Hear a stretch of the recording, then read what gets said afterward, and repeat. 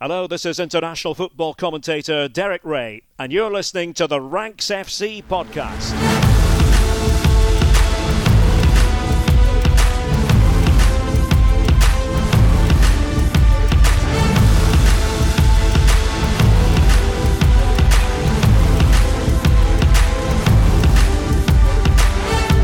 Hello Rank Squad, this is Ranks FC, your favourite football podcast, coming back for you for the last time in 2021. So first off, let me say Happy New Year to everybody listening. We hope that 2022 is full of joy and happiness. My name is Jack Collins and I will be your host today, and joining me is the Rank God, Mr. Sam Tighe. Hello my friend, last time in 2021, what a year it's been for us, eh? What a year. Well, it's been a long year. It's been a tricky year in many ways, but we've had fun as well. So we hope you've had fun listening. And a welcome return to our transfer guru, Mr. Dean Jones. Just in time, Dean. Just in time. Yeah, back full bill of health. And I've had a good year. I've had a really good year. Like, it's just been our first proper full year of ranks. First year of unemployment, really. First year of my entire adult life where I haven't actually had a proper job. Like, where somebody's guaranteed to put money in my bank every month. Is that the case for you too? Is this the first time you haven't had a job? Yeah, but I mean, to be fair, I'm only out of uni.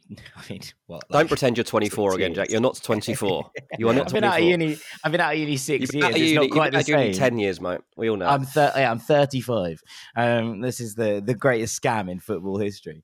But yes, it is just in time. It's been a great year. We've had a great year of ranks. Yeah, it's been good fun. So I'm going to say, it's been a tough year for a lot of people, and it's been a tough year for football, and we've had a strange company through most of it. Right, we were in unprecedented times was the phrase used so much that it actually became unprecedented to not be unprecedented at one point. But we had games behind closed doors, and then we had that finishing, and we had a full Euros where half the stadiums were sort of full, and then some stadiums were allowed to be full, and then some stadiums had no one in them at all. And then we started this season, we had grounds back, people back in, and then we've had a wave of cancellations. It's been a bit mad. It's been up and down, but we've been chatting away through it all, and that's enjoyable. Yeah, that's true, actually. Yeah, we it's a bit weird, isn't it? I mean, it's kind of like therapy coming on here, and maybe it's the case if you listen to it as well. It's just like a sense of normality when nothing else has been normal for the past couple of years. Like, we're still always here. We always chat to each other, and thanks to everyone for still tuning in to us, I guess. Absolutely. Right, we're going to be talking January storylines today, Dean. But before we do that, let's do a couple of things we love, shall we, Sam? Yeah, so on Monday night, Newcastle hosted Manchester United in the Premier League. And at the end of an incredibly absorbing 90s style 100 minutes or so, Joelinton was named man of the match. And he deserved it. And he did it by playing as a box-to-box number 8. Box-to-box central midfielder in a midfield 3. Now, he has done this a few times recently. This is not the first time that he's been dropped into that role. It's one of the very few tweaks that Eddie Howe has actually managed to enact in his short tenure at the club so far. But this was a landmark performance because it was in front of the watching world. It was at prime time, and it was against a club of the calibre of Manchester United. And honestly, it's like we've stepped into the multiverse. We've landed in this alternate reality, probably the one where Tobey Maguire is Spider-Man. And we found another version of Joelinton. That this one was not bought for an exorbitant fee of 40 million plus. He was not forced to play in an uncomfortable back to goal role by Steve Bruce. He was signed under reasonable expectation. He was allowed to grow and find his groove. He was allowed to play with a smile on his face. And guys, he was so good against Manchester United. He was so good. He was fully deserving of that man of the match mantle. I mean, he ran the game from midfield for a start, and Newcastle's performance was full of energy and verve, and I think he was the source of that. He just did not stop going. He showed great vision and weight of pass and ability to slow down when he had to and create chances. He broke up play, chasing back into his own box and into the corner flag. I think he probably covered every blade of grass at St James's Park that night, and he looked like he was feeling himself. And it's been a long time since I've seen Joelinton play a game of football where he looks like he's playing to a level that he'd be proud of. There wasn't a bit of anguish on his face. And as a long-term Joelinton believer, And I have been. Jack, you and I have both been adamant for a few years now. There's a player in there somewhere. If someone could just stop misusing him. Yes. I love this. I absolutely love this. However, I will not claim I didn't think this was what the player was. I didn't think it was a box-to-box 8, I'll be honest. I'm not claiming that one. But there's a very good player in there. To be honest with you, there were shades of old school Moussa Dembele to the way he strode through midfield last night. Very similar physiques. And the way he played was just incredible. And I loved it. I just loved it. It was a Christmas miracle. Martin Jol was the man who changed Moussa Dembele from a kind of second striker into a centre midfielder, Dean. We watched that transformation happen in real life. Now, I'm not suggesting we're going to see Joelinton turn into Moussa Dembele Mark II. But, I mean, there is precedent for a player who, kind of was a second striker, potentially used a bit out wide. Everyone kind of thought was misused a bit, turning into a very, very good central midfielder. Yeah, that was pretty mad. I remember when he first did it, and I was like, what are you doing here? Like, Martin Jol did a lot of stupid and weird, bad things when he was in Fulham manager, and he was one of my least favourite managers I've had at Fulham. But that was... Did he stumble across it? Was it a masterstroke? I don't know, but... Honestly, I guess Dembele, I remember when he joined Fulham and I interviewed him, and he was told me he was going to be like Patrick Kluivert. Never. That didn't happen. That did not happen. But he was brilliant. And in the end of his career, you could say he was almost as good as Kluivert, just a completely different type of footballer.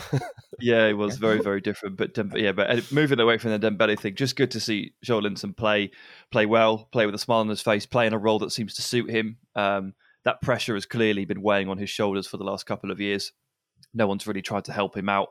One of his teammates actually at the end of the game came out and said that the abuse that he gets is disgusting. But there was no one abusing him on Monday night. Everybody, my whole timeline was just aflame with Joelinton PR, which is just, again, more evidence that we slipped into the multiverse. Yeah, exactly. It just keeps running. 2021, the gift in some ways that kept giving in bizarre fashion. Very good. I want to just quickly touch on La Liga as my thing I love, because rolling into 2022, Rayo Vallecano are fourth in La Liga. They got promoted last season via the playoffs. So whatever you think about this, just in terms of on the flat line, the surface level, this is a remarkable story that the Rayo Vallecano are in this position. They have the best home record in Europe. They've won of 9 games played at home, 8 wins and a draw. They play at Vallecas, which is a kind of old school, slightly falling apart stadium in a suburb of Madrid. And Rayo, I mean, look, we picked them out and we spoke about a couple of players of Rayo Vallecano, Oscar Trejo in particular, in that when we were picking the best players in Europe so far a couple of weeks back, Sam, and it was one that I thought needed a little bit more love. But I just think the Rayo in general need to be given some credit here. They have a president in Raul Martin Presa who everybody at the club hates. They constantly ask him to leave, to his face quite vividly and remarkably. The fans just continually shout, "Leave the club." At their owner. Falcao is playing up front, coming back and leading a charge. They have Izzy Palathon, who's one of my favourite players to watch, on the right hand side, just kind of playing off that wing. They play a very direct 4-4-2 in some ways, with Trejo and Falcao, Palathon on the right hand side, and kind of double left backs on the left, flying up that wing. And they've just been so much fun to watch across the course of this, especially at home. I just think it's one to mark, because I would suggest that this is a league position that they are not going to hang on to, in the second half of the season. So I think it's just worth marking that at this point they are in a Champions League spot. I think that, they were prime relegation candidates for some people at the start of the season. Everyone thought there was not a snowball's chance in hell that they were going to stay up even. And look at where they are now. And given the state of kind of everything else around the club feeling like it's falling apart, the stuff on the pitch and in that absolutely glorious white shirt with the arrow thunderbolt through it, they have been an absolute joy to behold. So if you want to look a bit more at Rayo Vallecano, our friends over at Scouted have released a brilliant podcast directly all about them over the last couple of days. And there's some excellent articles on The Guardian written by Sid Lowe about what it's been a remarkable journey and why it's been so fun to watch them across the course of this season. But I just wanted to point it out and give some shouts out to Raya because it's been a lot of fun. You mentioned their stadium, Jack. Is it? It's one of those that if you're lucky enough to own a flat in the right place, you can watch the games for free. Yes, it's got tower blocks hanging over the top of the stadium because the tiers are very low. It's not a very big stadium, and quite Leyton Orient vibes. Yeah, so it's good. It's good. It's got a certain shine to it. That kind of stadium for me. I love it. Absolutely do. I mean, to be fair, you could technically watch half a game at Upton Park before it was knocked down, if you got the right flat. So yeah, it's not even restricted to just 12,000 seater stadiums. It can be a bit bigger, but they have a special place in my heart, those ones. Absolutely. DJ, over to you. Well, I love transfers, mate. That's why we're doing a transfer show. I loved Christmas, but I don't think you want to hear about my Christmas. So with you two covering all that, I think we should just crack on. Okay, all right, after the break, we are going to be focusing on Dean's big thing he loves, and that is the transfer window. Don't go anywhere. Welcome back to Rags FC, where it's time, Dean, to get into the meat of the January transfer window. It's time for you. Start earning that podcast fee, mate. Start earning the fee. Yeah, and I mean, it's going to be a weird one, to be honest. We all know already that, significant sums aren't usually spent in January anyway. And with this latest bout of COVID that's gone through football as well as the rest of the world, it's made clubs a little bit nervous to what they might have gone through with that they've been considering, because as we've all seen, especially in the Premier League, there's been some decimated squads in the last 2 or 3 weeks. Yeah, Crystal Palace really struggling. Yeah, apart from Palace, who tried to call games off anyway, just because the coaching staff have got it. But anyway, it's making you wonder, like with fringe players, do you cash in on them, or do you just think, well, we'll see out the season with them? Things like that. So there's even more than ever having to be considered about what happens in this window. But I've basically picked 5 themes that are going to be spoken about. So we'll get a head start and just address each one. And I'm going to start with kind of there's 3 elite names here that are going to be spoken about every single day and probably won't end up moving at all. But let's just quickly cover them anyway. So it's Vlahovic, Haaland and Mbappe. They're in the transfer gossip columns almost every day. At least one of them's in there. Just to mark everyone's card and where we're at with this. Mbappe to Real Madrid, still on the cards for the summer if they can find an agreement to it. Real Madrid, well, part of the thing that they really need to happen here is, from what I'm told, is they want to win the Champions League to really boost their profile and coffers, let's say, and help get this over the line. And they also need to beat PSG to make that happen. So that's quite significant. So let's keep an eye on what happens with that. He won't be leaving PSG in January. Erling Haaland intends to make his decision closer to March, April, rather than in January, which he can obviously do now. We were always expecting, leading in towards this time, that Haaland would start to narrow down his clubs. And of course, he is doing that in his own head and deciding what he wants to do. But we're not going to be hearing in January a definitive decision from Erling Haaland on where he ends up. And that leaves us with Vlahovic, who it was the most likely out of these 3 to leave in Jan, but it's still quite unlikely. The reason it is likely is because Fiorentina would cash in on him right now because they value him at close to 100 million euros. And there are probably 3 or 4 clubs out there who could really do with a 100 million euro striker who is in banging form right now. Whether anyone's going to spend that money, highly, highly unlikely, especially knowing that at the end of the season, they'll probably get him for about 60 million. Bear in mind, too, that Vlahovic is in such good form that he could easily end up top goal scorer in Italy this season. He's quite driven to do that. He's quite driven to make sure that this is a brilliant, complete campaign. He's obviously had an unbelievable 2021 anyway, but he wants to continue this throughout the season and make sure he doesn't have any drop in form, and so that he does kind of get into that tier and be spoken about alongside the likes of Haaland and Mbappe. Arsenal been looking at Vlahovic, can't afford him. Man City been linked with him. Juventus very heavily linked with him. I don't expect him to move in January, as I say, but it's a small possibility. Okay. Just covers those three off really in one fell swoop, because otherwise people would be wondering why I didn't talk about any of them. The big gun strikers. Yeah, is what we're basically. just kind of terming that. I mean, look, it does feel a bit mad that whilst Vlahovic, could go obviously in January, as you say, and there are teams that could do with him. I don't know if anyone's going to look at that and go, do we drop 90 million euros or so, which is kind of the reported fee being chucked around by Fiorentina, when you could pick him up in the summer?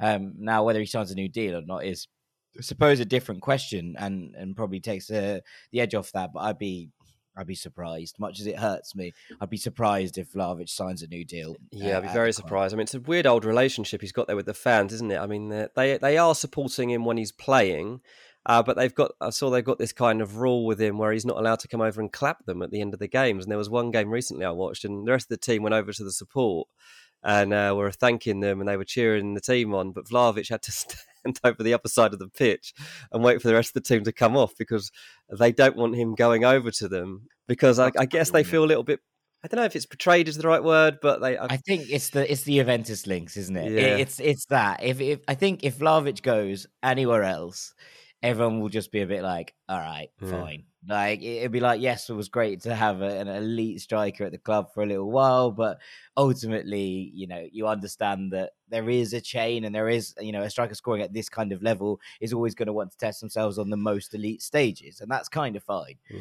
But I think Fiorentina have just been burned too many times by their best players leaving for Juventus. We saw it, obviously, when there were riots in the 90s, and when Baggio left, and then with Chiesa and Bernardeschi, it just feels like a path that's becoming a little bit dangerously too travelled. Yeah.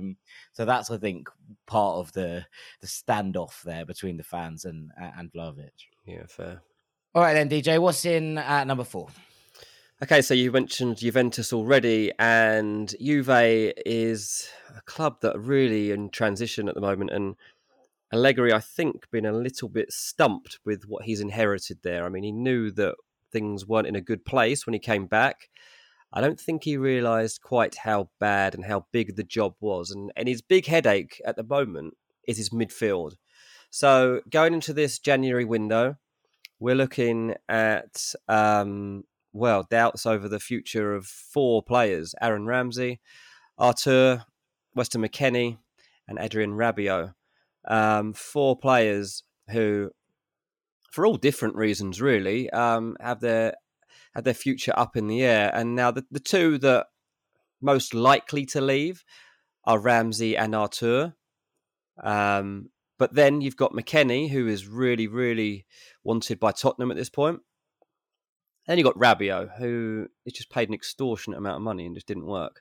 Hasn't been playing particularly well. So 2 of those 4 are going to go now. And I think, to be honest, over the course of the next year, it's not unreasonable to think all 4 might go, and they might bring in completely different options as we move forward, because this isn't working. I think, I don't know, who would you say has done the best out of those 4? McKennie? McKennie, probably. McKennie. Ramsey's had the highest highs. Yeah. Because he's had spells like a month or so where he's been really good and scored goals. Artur has basically not played. Rabiot has been playing in the wrong position. It's weird. McKennie's done all right. McKennie's done okay. It's very strange. Aaron Ramsey, they are desperate to offload him. He's on a high salary. He just hasn't been able to consistently get on the pitch, to be honest, let alone produce consistent form. 97 minutes this season in the league. He's just always injured. And I mean, the Italian press have turned on him because of his latest injury. Like, no one ever seems to even know what's wrong with him. I think the latest thing was just talked about as a flexor issue.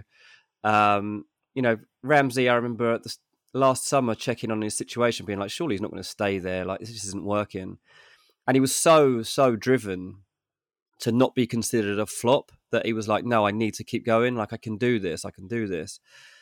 As you say, just played nowhere near the amount of football that would be possible to overcome that. But on the flip side of that, who's gonna buy him? Like, there's nothing there to give you any hope that he's actually going to get a run on the pitch. So I'll talk about a bit more later on about one of the teams that's looking seriously at signing him, but that's a problem for them.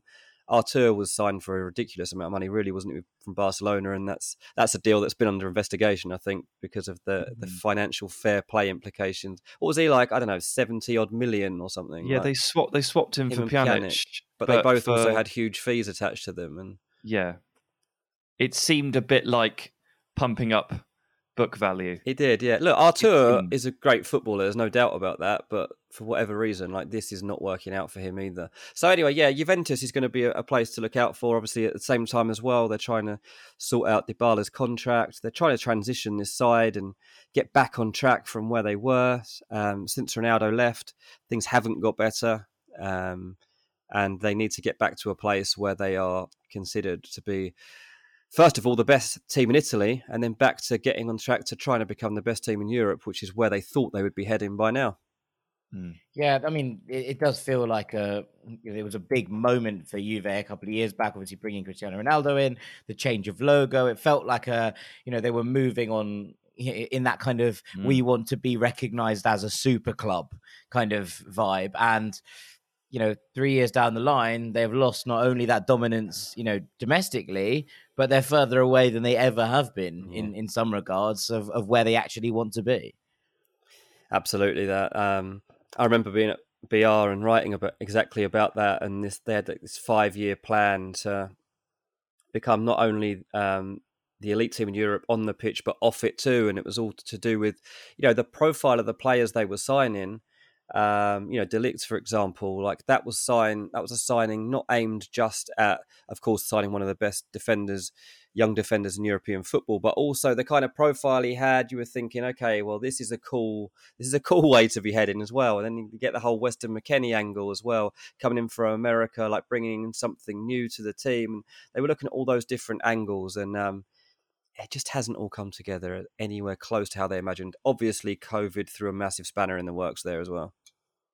Yeah, no, that's absolutely true. I mean, what are we looking at from Juventus here? A kind of a general scheme of, do they need to refresh everywhere? I mean, look, they can't score goals. They've struggled. I mean, that said, there is probably worth pointing out that Juve have won 4 of their last 5 and drawn the other, and have, if not hit form in terms of performances, they have started to grind out results, which is kind of what we thought they would do under Allegri. Yeah, from the kind of off, but there does feel like they're still, a way off, across the board. And we're talking about, we spoke at the start of the season about the fact that this, this defensive partnership and how this was the side that basically won the Euros, and suddenly it has regressed in that regard. Matthijs de Ligt is obviously there and feeling like that future option, but they need to build around him. There's midfield mess, and then there's also this issue of not being able to put the ball in the back of the net. It feels like Juve need a complete rebuild. You're talking about building around De Ligt there as well, but I'm pretty sure I've seen Raiola in the press last couple of weeks talking about where you might be able to move him next. Yeah, I mean, well, the thing you've got to consider too is Juve obviously will look to bring in money at some point, and De Ligt is probably one of those that is going to warrant the biggest fee. So that's where that comes from. And Raiola has always also got that thing in the back of his mind where he's like, well, I need to make sure that Juve have got the ambition that they said they had when we signed here. So by putting pressure on in that sense and saying that De Ligt has interest from elsewhere, you're then putting pressure on Juve to make sure that they continue to make big signings and don't stand still. When one Raiola client moves, all the Raiola clients move. Basically. Right, on to number 3. Real Madrid. It's a bit weird what's happened at Real Madrid, and the whole Galactico policy of the past, and how they've attempted, I guess, to bring it back at times and make big signings. And even when they have worked out, like Bale, like if you look at his career stats at Madrid, like unbelievable really, but like still not considered a success by many people attached to the club because of his attitude and towards the club, and also ongoing injury problems which have limited his time on the pitch. But basically, Real Madrid are prioritising finding new clubs for both Bale and Isco. Isco and Bale both out of contract in the summer, so this might be it. This might be the time when Isco finally leaves Real Madrid. I mean, I've knocked it back every transfer window up to now, but he either sees out his contract and leaves in the summer, or he leaves now. surely he's not getting another contract, like especially under Ancelotti, because Ancelotti's not finding a role for him. He'll be 30 in the summer. He'll be 30 in the summer. Poor Yeah, old Isco. I just really, really want him to find a home that he can flourish in. Like, go and be a star somewhere. Like, find a club. I think this is a really good time, I think, for Isco to move because leagues across Europe are generally pretty open right now. There are opportunities for teams which are usually considered to be like middle tier, but have passionate fan bases to actually really make moves in the tables or in cup competitions. And I think that Isco should really embrace that and find a place that is really going to suit him and actually try and achieve something with him as the star. Are you just trying to speak Isco to Fulham into existence? No, here? I don't think I could go that far. I'm not saying Isco is going to get us into the Premier. I don't think I can push him to that. But there are teams. Jack's already talking at the start of the show about a team that's in fourth and been promoted and unexpectedly doing well. And there are a lot of examples like that right now across Italy, Spain. Even England. Give him back to Mourinho. I mean, no, I don't know about that, but no. Also, Zaniolo and Isco behind Tammy. God, I'd love to see it. I would love to see it. Also, we have to consider at Real Madrid that Luka Jovic, what's happening there? He has had a bit of game time recently. Still not convinced that that's going to be the case going forward. They are open to offers for him if anyone's willing to make something reasonable. And Eden Hazard, they would sell tomorrow. It's just if anyone thinks that they can get Eden Hazard back to what he was. Now, I would imagine that's going to be in England if it's to happen.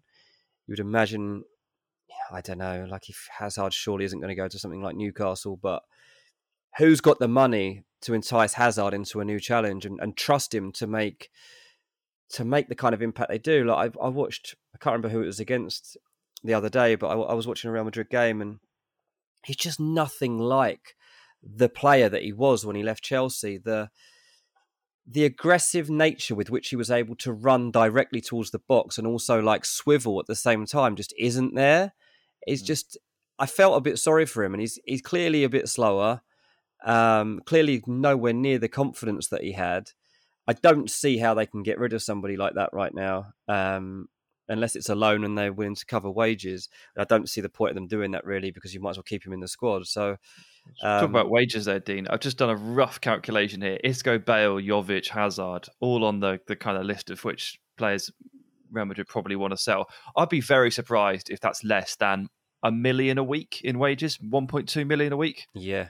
We're talking about Hazard and Bale there accounting for probably close to $1 million. Yeah. Just between the two of them. And then you add in Isco and it's like, this is a lot of money. This is a lot of money. And you've got to consider too, at the same time, that this is with an eye on bringing in players as well. I mean, in January, there's a small chance they'll sign a midfielder. I know that's where Ancelotti's told the board he would like to strengthen if he could right now, improve their team for this season. But then for next summer, obviously, there's the whole idea of getting Mbappe, possibly even Haaland if they can. I mean, I don't know how you get all those forward players into the same team, God knows. But they're obviously looking at it. There's the whole conversation still there around Pogba. And in order to get those players, they obviously have to move money off the wage bill. And that's all with this in mind. How much would Real Madrid be willing to pay of this wage bill? Because, I mean, we've spoke before about Eden Hazard and the idea that he's quite a sentimental character, right? And he would like to go back to somewhere where he's felt comfortable before. And Lille have just got rid of Jonathan Okone. He's going to Fiorentina. Yeah, I mean, if Lille could pay 10% of Hazard's wages, would Madrid just take the hit on that and be like, no, it's not worth it, is it? Because that's not gaining anything. Like, it's got to be at least 50% for them to move on with anything. So that's not going to happen. And it's but I suppose the kind of flip of that is, if he plays his way back into form in 6 months, could you sell him in the summer for an actual fee and someone being able to take the risk on him? Yeah, I mean, there's that. But I think that, as I said before, like, because of teams worrying about, strength in depth at the moment as well and stuff, and Madrid have had that as much as anybody. We've seen how flaky some of their forward players can be in terms of consistently staying fit. They're quite a fragile bunch. They're going to need Hazard at some point. So it's got to have to be a decent whack in order for them to be tempted to do that. I think Vinicius has now started like 21 games in a row or something. He's due an injury. He's due a rest. I absolutely hope not. I hope not too. But, if you've got a player starting 21 games in a row, then it's possible that he might need a game out at some point. So, yeah, maybe that's where Bale or Isco or Hazard comes in. I mean, they definitely don't need all three of them. But I'd say that Hazard may be the most valuable to them still, even now. Yeah, absolutely. Yeah, absolutely. Indeed. Right, let's get on to number 2. Should we do? Yeah, I'm just going to talk about Newcastle because it's basically a time when they figure out if they can save their season and what happens. I mean, this is crucial. Obviously, we're recording this on the back of them putting in the best performance I've seen. Hell of a shift. But they still drew in a game they should have won. And I think that is a worrying aspect of that. It was an unbelievable atmosphere at St James's Park when they drew with Man United on Monday. The opportunities were there to be 2 at least ahead, possibly even 3. And even when the draw was, it was looking like a draw, they obviously had opportunity right at the end to win it, and they didn't quite manage to do so. And that's the problem. You can't afford to let those moments pass you by. And even though on paper it looks like a decent draw, it's not really, because Man United were awful for long spells of that game. So Newcastle now, that their job is to bring in some top quality, and that's what their job is. And it's complicated because there are so many people involved in the process of recommending players and then taking it on to the next step. And they've kind of all got different agents they tend to work with. And at the moment, whittling down the list of targets is difficult. And until this window's gone by and we see who they've actually signed, I can't be exactly sure which sources are the most reliable, because there are so many new people on the scene here and we're trying to kind of get a grasp of what they're looking at. What I do know, we talked about Aaron Ramsey earlier on. Newcastle are pretty much the only club that have put him forward a significant and serious proposition. They would be happy to sign him on a permanent deal. The same with Kieran Trippier. They would like both of those players. I think we're looking at around 150 grand a week for both. Not in a joint package, 150 to each player. Which kind of sets their stall out as to where they're aiming. That's obviously a reasonable amount of money for Newcastle to be spending on wages. But what we have to consider too is, like, this is a team that is in serious danger of relegation. And because of that, in these player contracts, they have to have clauses involved, which are either deductions in wages if they're relegated, or just simple relegation clauses that means the player leaves for a reduced fee. I know Trippier definitely is negotiating around that right now, and I'm sure Aaron Ramsey would too, because he's not going to be playing in the Championship. I think that there's more chance that, think back when all the takeover stuff started and we were hearing of Newcastle links with players in the Premier League, whether it was Dele Alli or Jesse Lingard or whoever else. There was a whole bunch, Tarkowski. They're having a real problem tempting any Premier League club to help them out, because why would you? Why would any Premier League club right now give Newcastle a good player? Because if you're in the Premier League and you know that this club's got serious wealth behind them, you don't want them in the league. You want them to go down for a bit. On top of that, as well, as I mentioned, again, the COVID thing, like Jesse Lingard probably now not leaving Man United. Dele Alli possibly will leave Tottenham, but it's not certain by any stretch of the imagination. Burnley have got absolutely no interest in Tarkowski going to help Newcastle out. So because of all that, Newcastle now looking at the foreign market a lot closer. They look to bring in 4 players in this transfer window: a centre-back, right-back, midfielder, and probably a forward, because why not? Well, they need a forward because Callum Wilson looks like he might have torn his calf. And Joel Linton is now a centre midfielder, yeah. Which means that he could be out for, well, pretty much the whole season. That's not good news, no, yeah. I saw Wilson. Yeah, I saw in the game. Did you notice in the game he was talking to the bench, wasn't he, at one point? Is that what that was? He went off injured, didn't he, in the first half? Yeah. I didn't really realise what he was pointing at the time. But it was obviously he was limping at the time when he went off, and he came back on, limped around a bit, and it went down and was like squidging his calf.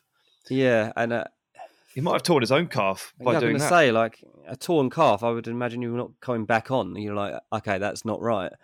So that's definitely not good news, and that definitely means they'll be in the market for a forward. But look, maybe Jovic or somebody like that will come into the reckoning for Newcastle. Like, who knows? It depends which agents manage to get through the door, because there are a lot knocking on there trying to push talent in there, knowing that they can get big money. But it's a big ask. It's a big ask, and you've got to be careful as well if you're Newcastle, because what type of player do you sign right now to make sure you are not relegated, because they are in big trouble.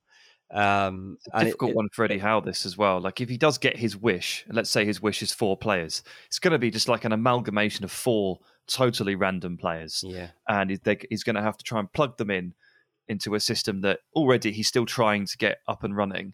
And the expectation will be there. Like, if he gets Aaron Ramsey, Kieran Trippier, and a forward, they'll be like, well, you guys should stay up. It's not easy to just change half of your team like that.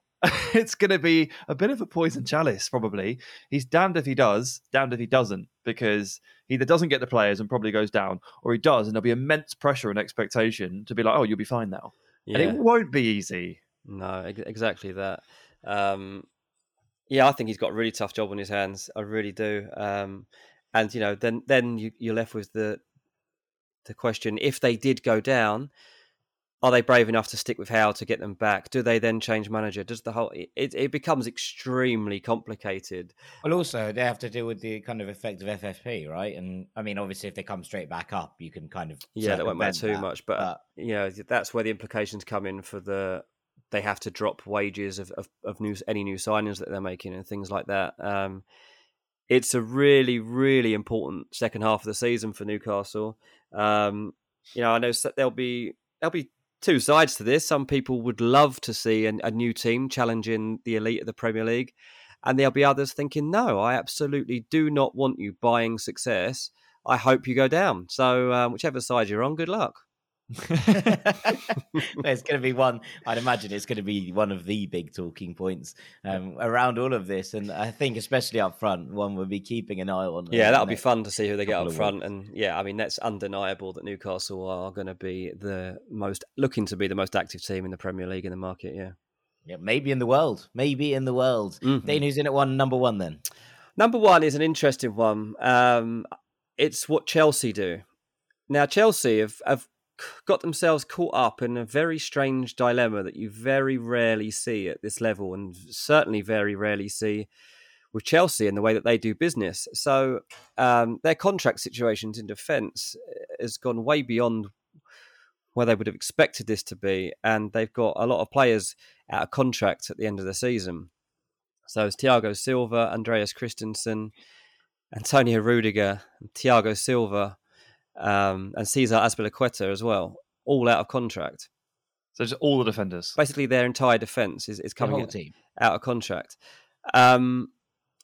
It's strange, and they obviously they knew that this situation was coming. They are still confident over a couple of them. They thought that Christensen would be tied up by now, and he moved the goalpost basically during negotiations.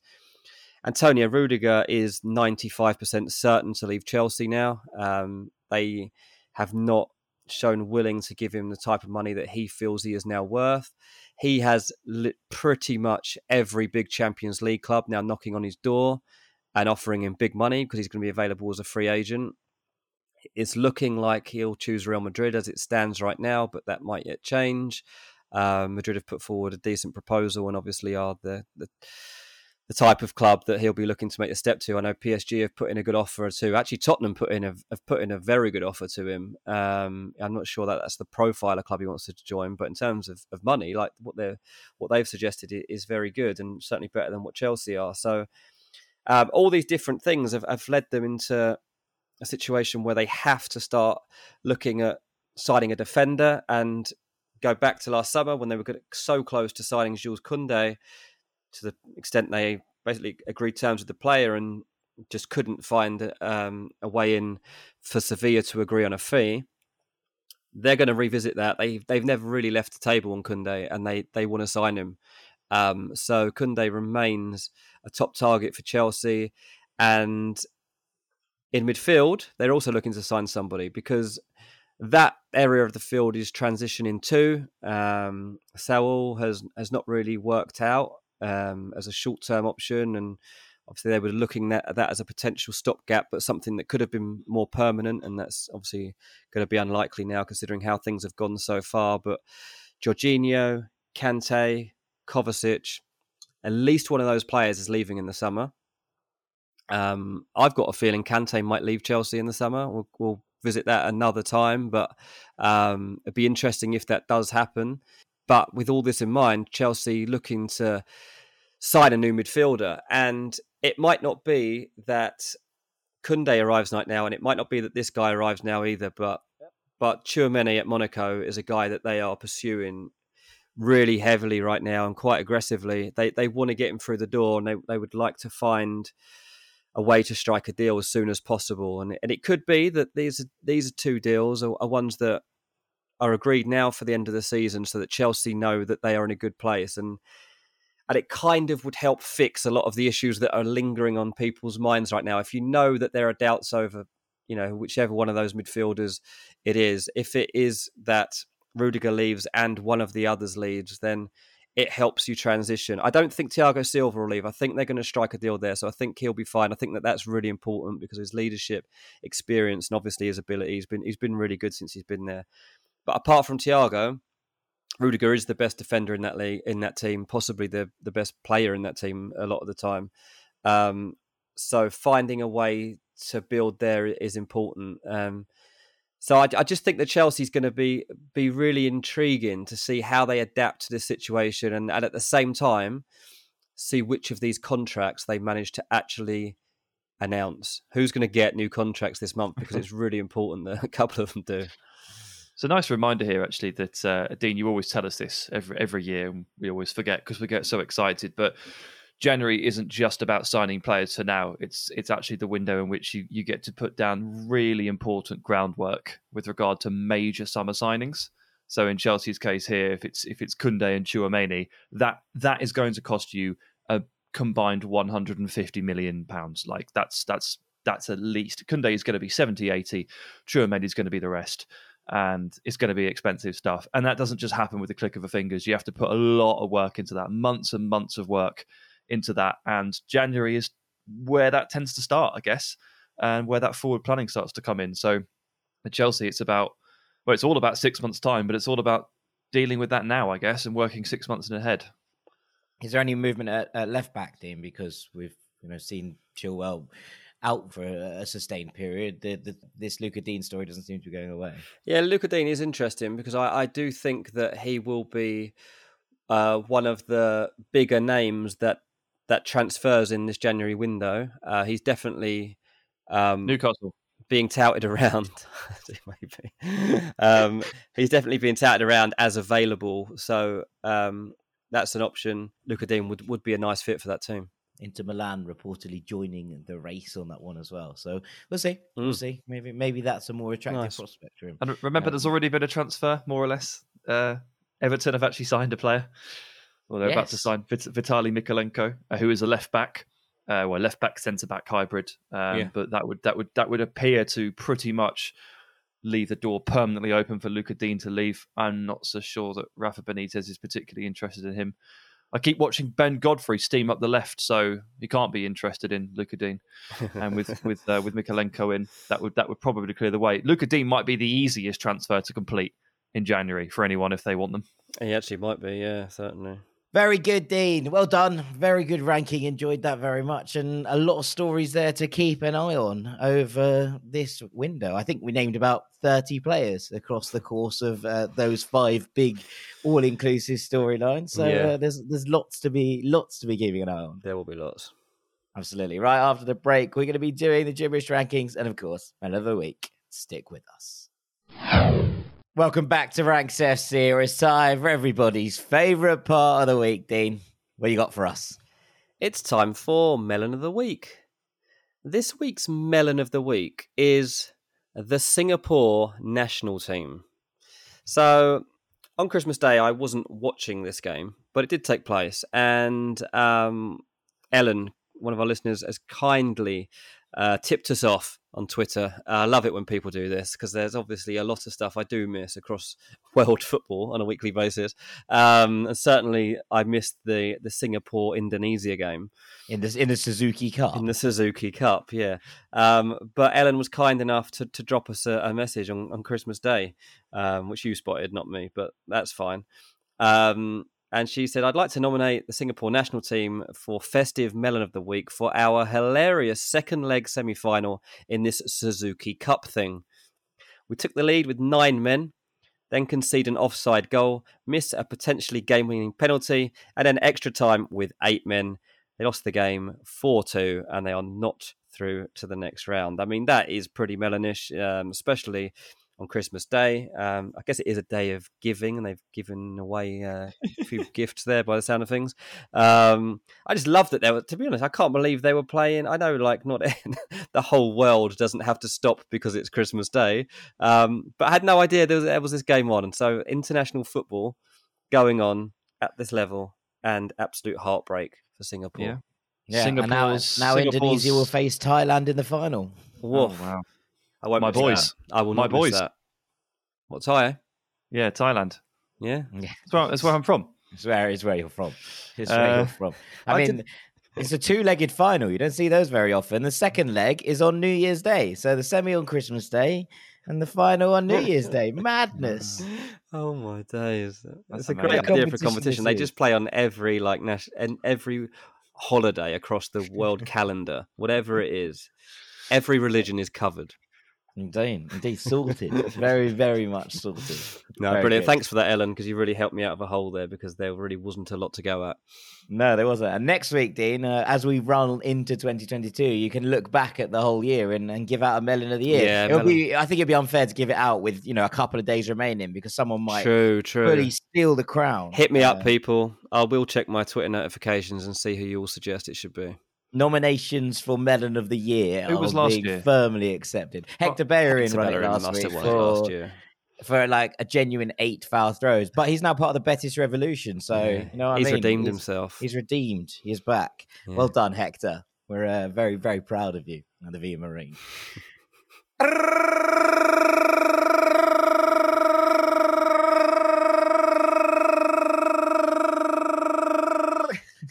I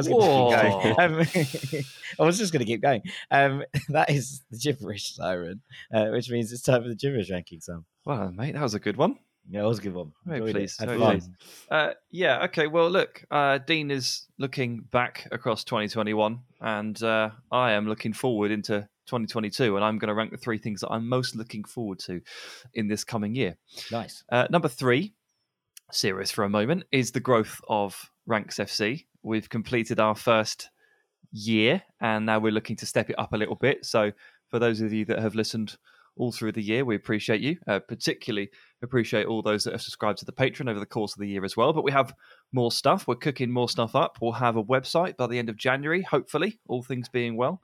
We'll have written content from us and also from contributors that we'll look to get on board. Working on a partnership with a company that will give us a toolbox of data viz to help supplement analysis, and really kind of hoping this will be more of an all-encompassing destination for really good content, not just really good podcasts. We're going to be on YouTube more. We're going to do some more live stuff where we can, and we've hired one of the Rank Squad, Lewis, to improve our graphics, and he's made some seriously cool stuff for us to roll out. Twitter, you might have seen some of it. We've adapted a couple of the templates and stuff. Trial running some of the things and our new backgrounds. So, but Lewis has done an just amazing job of making us look a little bit better, a bit more premium. So we're excited to show all that to you as well. We've just got lots of stuff on the hob, cooking stuff up, and hopefully it's going to be a year in which we continue to move forward, bigger and better things. And number 2, I'm looking forward to my wedding. Should be good. It's early January. The enthusiasm, mate. Yep, looking forward to that. Number That sounds 2, all right. Yeah. wedding should be good. Anyway, number 1. To be honest, Her name's Rachel. To be honest, it's been a bit terrifying for the last 3 weeks because over in England, every 2 days there's a media report or there's speculation or there's a rumor that Boris Johnson is going to bring in fresh restrictions here and there, and trying to get excited and plan for a wedding when it could be taken away from you at a moment's notice is actually not nice. So I am really looking forward to it, but I'm still sort of only like 20% there because I'm sort of 80% hoping that it still goes ahead. And I think it's going to be fine. I think it's fine. It's going to be fine now. Yesterday, sliding through the 27th was the big one. Yeah. I mean, obviously it can change at a moment's notice, but I feel like that was a big one. Yeah. We hope. All right. Well, one thing we can guarantee is happening in 2022 that we can definitely look forward to is the arrival of true next-gen games for the next-gen consoles that we've all purchased or tried to purchase. And I'm talking about the PS5 and the Xbox Series X there. And anything that we've played on these consoles so far hasn't been true next-gen because all of the games that were built for the next-gen were all delayed because of the pandemic. So in 2022, now everything is kind of catching up with itself. We're actually going to finally see the PS5 and the Xbox Series X at its full display, or at least the next generation of it. And I don't just mean graphics as well. Like, if anyone's played the PS5 and has played that little teaser game you get with that little robot where you run around that magic Astro's land. Playroom. Yeah. I think I've spent more time on that than any actual game. I mean, that is so good. PS5. It's so much fun. But it's not just about the graphics. It's like there's clearly the controller is going to be a massive part of this next generation of games and the way the controller brings you into it. And we haven't really seen that from any of the games yet, but we're going to see the new Horizon game, Forbidden West. We're going to see a new Destiny game. We're going to see God of War Ragnarok. There's this game called Forspoken, which looks absolutely ridiculous graphically. I can't wait for this, guys. I'm can't wait. The game I'm looking forward to most is Elden Ring. I saw a trailer for that. Yeah, I thought which has been part written by George R.R. Martin. The lore and the story kind of concept. The guy behind Game of Thrones. That's what he's been up to. Yeah, instead of actually finishing the books that I'm desperate for him to finish, he's been working on a game. Now, while I'm excited for the game, George, write a book. So there, we got that. And then there's the kind of spectre looming over all of it of Hogwarts Legacy. So, I mean, whether that comes out next year or not is still something that we do not know. We do not know, but we shall see. We shall see. But I'm very excited about that. I think on balance, I'm more excited about the wedding. But I had to put it at number 2 just because still not convinced. Fair enough. Gonna get the day I want, or I'm deeply worried that I'm not going to get the day I want. And if I wake up in the morning and it's happening, I'll be happy. Okay, and then it would supersede to number 1. It would, yeah. It would be quickly promoted to number 1. Fair enough. Okay. I was thinking about a gibberish the other day about the things that I enjoy most over Christmas, which was fun. 3 was presents, 2 was family, and 1 was the darts. Genuinely, Christmas is for darts. This is what I've decided about everything. Yes, the Boxing Day fixtures are great, etc., etc. But really, what I'm waiting for is the 27th when the World Darts Championship returns to Alexandra Palace, and I can watch grown men throw little tiny javelins at a circular board. That is what I'm at. That's what I'm after. So there we have it. Well done, Sam. Very excited for some of these things in 2022 as well. Actually, I'm very excited for all of those 3. So that's a good ranking. Well done. Yeah, that's true. You've nailed it. I'm not looking forward to the game thing. I'll look forward to the World Cup instead. The wedding would be slightly further down my list, I'll be honest, but it's not my wedding, so therefore it would probably Jack, you'll probably have more fun at his wedding than he will. Like, I can imagine how this is going to go. Well, I'll be with you, my friend. So we'll very much be keeping an eye on things there. We'll update you as to how Sam's wedding goes in due course. And on that bombshell, I think we're going to call this one a day. All that's left for me to do is to say thank you very much to Dean Jones for a wonderful ranking. Cheers, mate. Hesitancy there. Absolutely. And thank you very much to Mr. Sam Ty. Yeah, cheers, buddy. I've been Jack Collins. This has been Ranks FC. Happy New Year, Rank Squad. We will see you in 2022, where, as Sam says, big things await. Take it easy.